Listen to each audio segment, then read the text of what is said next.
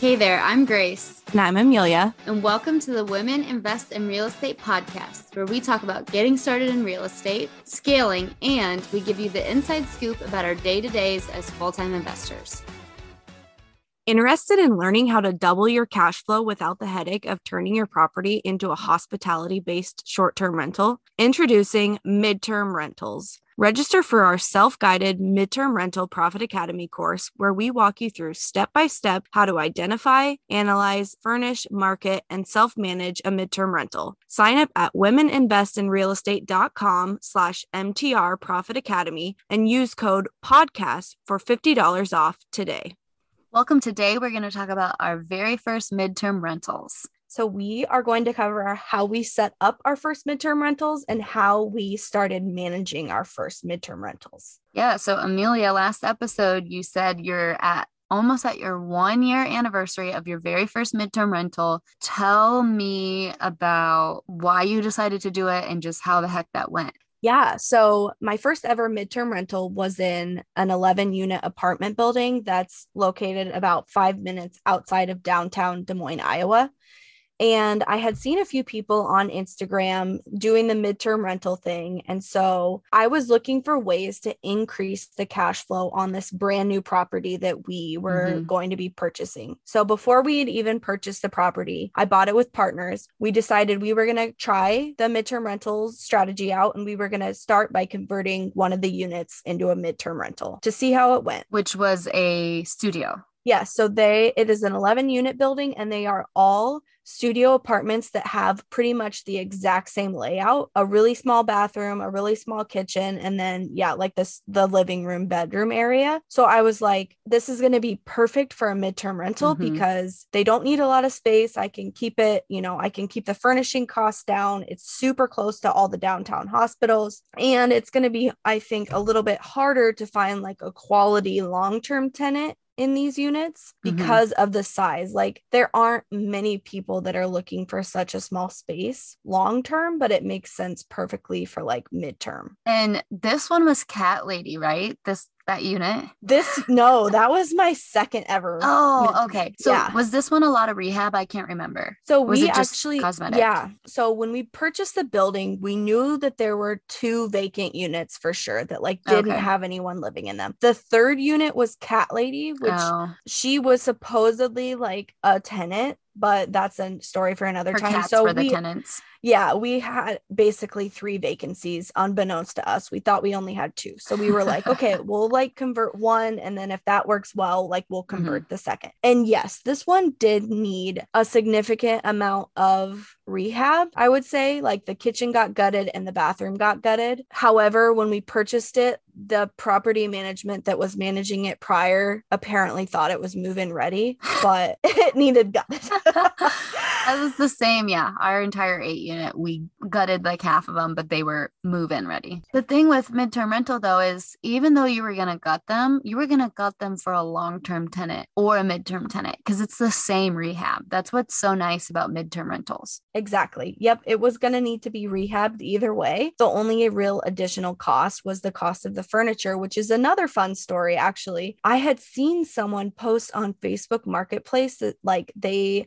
were moving and selling like a ton of their furniture, and their style was really cute, like leather sofa, like the black metal bed frame, like just really cute. So I basically reached out to them and was like, hey, can I like buy all your furniture for like a bulk price? And so, yeah, I ended up getting like most of like all the big furniture from them. I think I paid like around $2,200 to $2,500 for like the bulk furniture. And then like the littler stuff probably spent like another $800. So like I ended up furnishing the unit, I think for around like $3,000.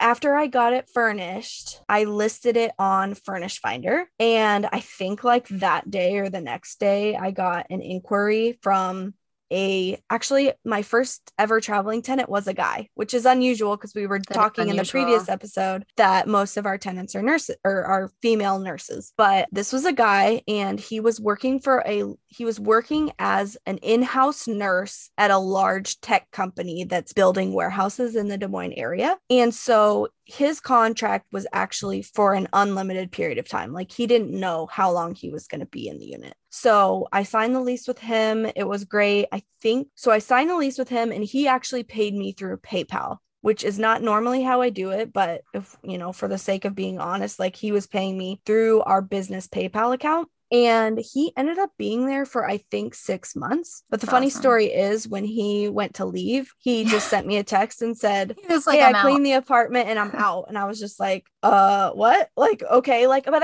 it's like not even worth my time to like fight that. Well, you technically owe me rent. But he didn't ask for his deposit back, which I wasn't going to give him because he didn't give me any sort of notice. It's just like, oh, okay. Well, thank you so much. Like, let me know if you're ever back in town. Like, I'd be super happy Hmm. to like house you again because he was a great tenant. So like Hmm. that's how that ended. And then very shortly after that, I found like another tenant, no problem. But that's how it went with my first ever midterm rental tenant. So how long is the vacancy on that? Between when he moved out and the next person, Hmm. like maybe a week. That's impressive because I would say my units fill up very quickly. The one caveat is if somebody's contract gets canceled, they move out like 2 days later, which has happened to me twice. And then That just happened to me. it usually does take a week or two to get somebody because what happens is if people don't find anything, they get a hotel for like 2 weeks and then they're locked into that and they don't want to pay double. So I feel like the sweet spot is like 3 weeks out is when you can really get people lined up, but less than that, especially when people cancel, it can be tough just because everybody already has their accommodations. Yeah. That being said, I've done two things to combat that, which one was your idea, where I'm pretty sure, didn't you tell people like, hey, I'll give you $100 if you find Yep. fellow travel nurse that you work with who wants to move in? So I've offered that before. I've never paid it because I've never had anybody.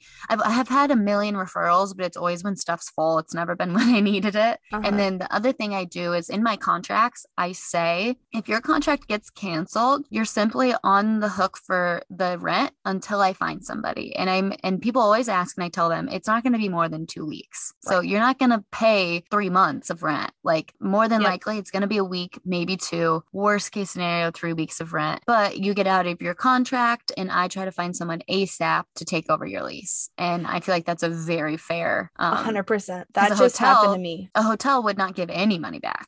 Nope. So yeah, I had someone whose contract just got canceled. They moved out yesterday, but they're paying through the end of the month, a couple days short of the end of the month, just because Mhm.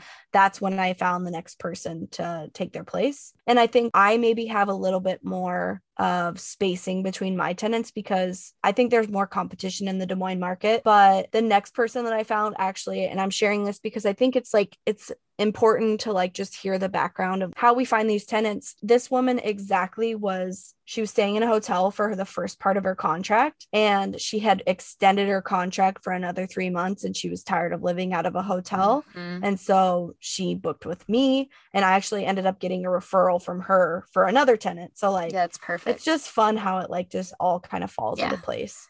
To me, it's like a puzzle of like, how can you line up all of your midterm rentals so there's minimal vacancy, but Mm-hmm. also you are optimizing on the tenant side their contract so they're not paying for a bunch of days that they're not there. I've had a ton of requests from people, like you said, who are in a hotel. They see that I have something pop up, but a lot of the times I don't accept them because they're only there for 3 months. Maybe they've already been in a hotel for a month and then they want 2 months with me and I try to go for 3 months minimum. And because Yeah, of the Grace is a demand, strict landlord. She is, man, she's getting those long-term leases, those 3-month leases, and heck yeah, she waits it out for those three I do. months. I Yeah. will wait. Like I just got a pretty good request on Airbnb for like 2 weeks. And on Airbnb for my short-term stays, I have the price a lot higher because I don't want to be a short-term rental host. But if Right. I get a random request that's going to make me a ton more money, I'll do it. However, there was like 4 days vacancy between when my midterm rental moved out and they were going to move in. So I literally went through all the math of like, if I accept this request, but I take on the 4 days of vacancy, what do I actually net? Because I get a higher net because it's a better nightly rate, but then I have to take into that extra vacancy. And I ended up I told them, hey, this has to be 3 months. Sorry. And I didn't accept it. I was like, I'll hold out for a midterm rental tenant because I just don't want that extra work. But you're right. I totally do the math and I'm trying to maximize everything out year.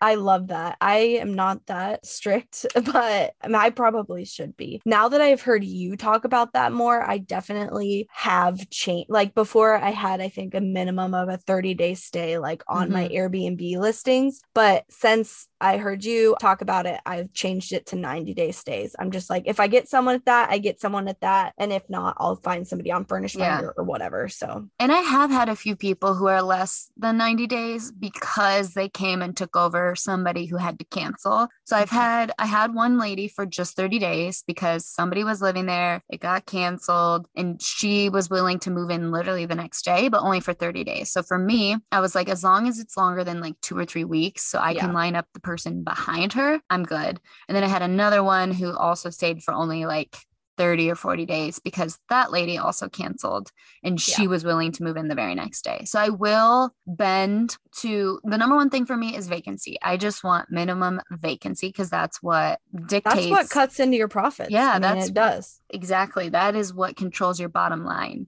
But my very first tenant for me, she actually is still there. She's moving out next week. She was there since December. So 8 months.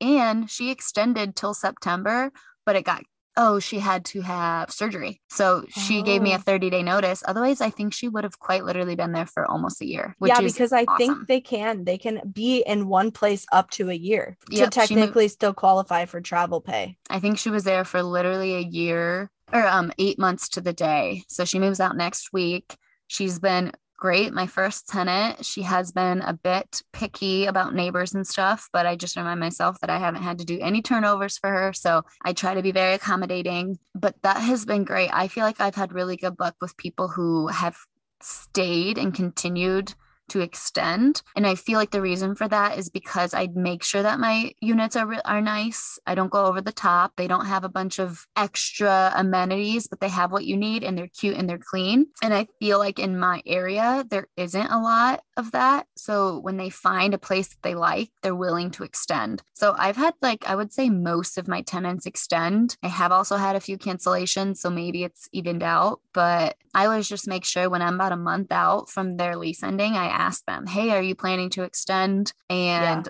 because I don't want to do a turnover if I don't have to. Exactly. It's like the same concept with long-term tenants. Like you want to minimize turnovers as much as possible. So did you find this tenant on Furnish Finder? I did. And it's so funny because I remember the first time I did Furnish Finder, I called her, I talked to her on the phone for 20 minutes, explained who I was and, trying to make her feel comfortable because we weren't going to meet because, she's in California the week before she moves in. So we don't meet ever. And now I'm like, oh, if you ask too many questions or if your dates don't line up or any of this, I just don't reply because I have so many leads currently, knock on wood, that I can be picky on who it is. And I'm just like, yeah, you're never going to meet me. I don't really want to meet you if we don't have to. I'll leave you alone. Yes. So I'm really curious because I don't think we've talked about this in a long time, but what is the long-term rent for one of those units? And then what are you getting for your midterm? So I started a midterm rental on 2 fourplexes I bought that are next door to each other. So you'll hear me refer to it as an 8 unit. It's not, it's technically 2 fourplexes. One fourplex is 1 bedrooms and then one next to it is 2 bedrooms. For the 1 bedrooms, the long-term rent was $525, which to me is crazy. It was under rented even as a long-term. And then I turned around and my plan was to initially rent them for $800 on midterm rental, which when you take in the extra costs of utilities and Wi-Fi, I'm like, that's not really even worth it. Maybe a little bit. But I rented that first one for $950 because I got on Furnish Finder and I saw what everybody else was doing. And I was like, okay, I need it at my price. Now I'm all the way up to $1,100. So I've increased $300 a month since I first thought about doing midterm rental. So for those 1-1s, long-term is $525 when I bought it because I inherited 7 tenants. And then I list right now for $1,100 and I do $50 a month pet rent. That being said, if midterm rentals collapsed, I think that I could probably get $700 or $800 for those units because they are really nice now. We've painted them, we've cleaned them all up. And then my 2-1s long-term was $625 and I get $1,400. That's amazing. I just love hearing those numbers. It's investing in real estate provides so many opportunities to be creative with the properties that you already have or new properties that you're purchasing. But I just love the midterm rental strategy for that reason. Speaking of being creative, those 2 fourplexes has one parking lot that can fit 4 cars. And one of the issues that I had with, remember when I said my first tenant was a bit picky? She was always complaining to me about the parking. And so one creative idea I had is, you know what? I should make 4 legit parking spots and just share them between the 2 buildings and charge $20 a month for the parking pass, and everybody else has to park on the street, because it seems like it's the hot commodity around here. Everybody wants it. And just because it happens to be at that building, I really should charge for it, make another $100 a month. Like, that makes a difference. And then the people who want to pay for it get it. And the people who don't care about it don't have to pay for it. So I haven't done that, but maybe I will. And I can share my numbers too. I was just kind of going through them in my head because I haven't thought about them in a long time. But when we bought the 11 unit property, we inherited a lot, 8 tenants or whatever. So some of the tenants have been in the property for 20 years, no lie, living in a small studio apartment. The one tenant who's, he's still there. He's been there for 17 years. He's like one of my favorite people. We get along really well. He's like my eyes and ears. Didn't you go out to eat with him? Yeah. I've taken him out to dinner because he helps me. Like if I'm out of town or whatever, like he keeps an eye on He's your eyes and ears. Yeah, he really is. And so rents range for my long-term tenants at that property. They range anywhere from, the lowest is $675. But again, those people have been there for 20 years and I don't want those units to be vacant. I don't want to convert them right at this second to midterm rental. So like, I'm okay keeping the rent low. So they pay $675. And then the highest amount that anyone's paying for a long-term unit there is $720. So the range is not that high. But my midterm rentals, I charge anywhere from $1,100 if I'm in a pinch and I really need to put someone in there, up to $1,300 for like the slightly larger model. The slightly more luxury studio apartment is $1,300. So that's almost literally double what a long-term tenant is paying. And the only added cost is the furnishings because the building is older. So I'm paying all the water, all the electric, and all the gas, all the utilities. There's internet that I cover now, but I'm covering the utilities, whether they're long-term or midterm. So there's no added cost for me there, which is actually really nice. So that is nice. Yeah. It's like literally double. That makes a huge difference because for me and my 8 unit, I did have to bring on the utilities because they were metered separately for all the tenants. So I had to make sure that was in my numbers, that I was bringing those costs on, and it still made sense to go midterm rental. So this is the craziest thing. And I haven't shared this with you yet, but I was looking through the numbers the other day from a year ago, like when we bought the property that we got from the previous owner. They send spreadsheets and whatnot. Their average monthly income was around $4,500 in rent roll because they had vacancy and whatnot. And now this month in July, it's like $12,500. It's 3x what it was. Crazy. So just like, oh my gosh, I can't believe it. If you use the very simplified 1% rule, then this property would be worth 1.2 million. Which it's not, but it could be someday. We bought it for $500,000 and it's definitely worth much more than that at this point. That's amazing. And it feels really good. And the thing to remember, if you're listening to this, is we didn't buy these units in these buildings knowing how good it was going to be midterm rental. We started with one, both of us did one at a time and creeped our way into it to where I now have them all of my 8 units as midterm rentals, and Amelia is still slowly doing one at a time. And the reason we did that is because we didn't know. We didn't know it was going to be so lucrative, and it's just less risky when you do one at a time. So if it seems like such a great deal, just know that this was a risk for us, and it took a lot of time and a lot of rehab and energy to get our buildings to this performance. Yes, absolutely. Like I said, I have no desire to get rid of any of my other long-term tenants at the moment, but as they organically move on, yes, I will be converting their units, but I'm in no hurry because to rehab and then furnish, it is extra work. And right now I'm just enjoying my summer. So I'm like, it's like It's like dating. Yeah. Dating is a winter sport, not a summer sport. So that's how I feel about rehabbing Dude, properties. that's so true because we're drywalling right now in our very last unit that we're turning over, and it will not dry because of the humidity. And I was just Oh, thinking, I am over rehabbing in the summer. This is a winter thing. I'm not rehabbing during the summer because we can't paint, we can't drywall, we can't work because it's so humid. But I love I don't it. know. That's going to be a That's new term. yeah, Rehabbing is a winter sport. yeah, yes. I I'm love that. gonna be taking the summers off from here on out. For sure. So, if you are interested in learning more about midterm rentals, we have a couple of options for you. The first is we have a free starter guide on our website that covers the 3 most frequently asked questions that we get about midterm rentals. And the second option is our Midterm Rental Profit Academy course. And you can actually find both of those on our website, www.womeninvestinrealestate.com. If you go to the main website, you'll be able to find them. I have no doubt we've got smart listeners. So, Thanks for tuning in, everybody. Have a great day. thanks so much for tuning in. If you loved today's episode, please leave us a 5-star review wherever you listen to your podcasts. And don't forget to check us out and join our community at womeninvestinrealestate.com and follow us on Instagram at WIIRE with 2 eyes.community.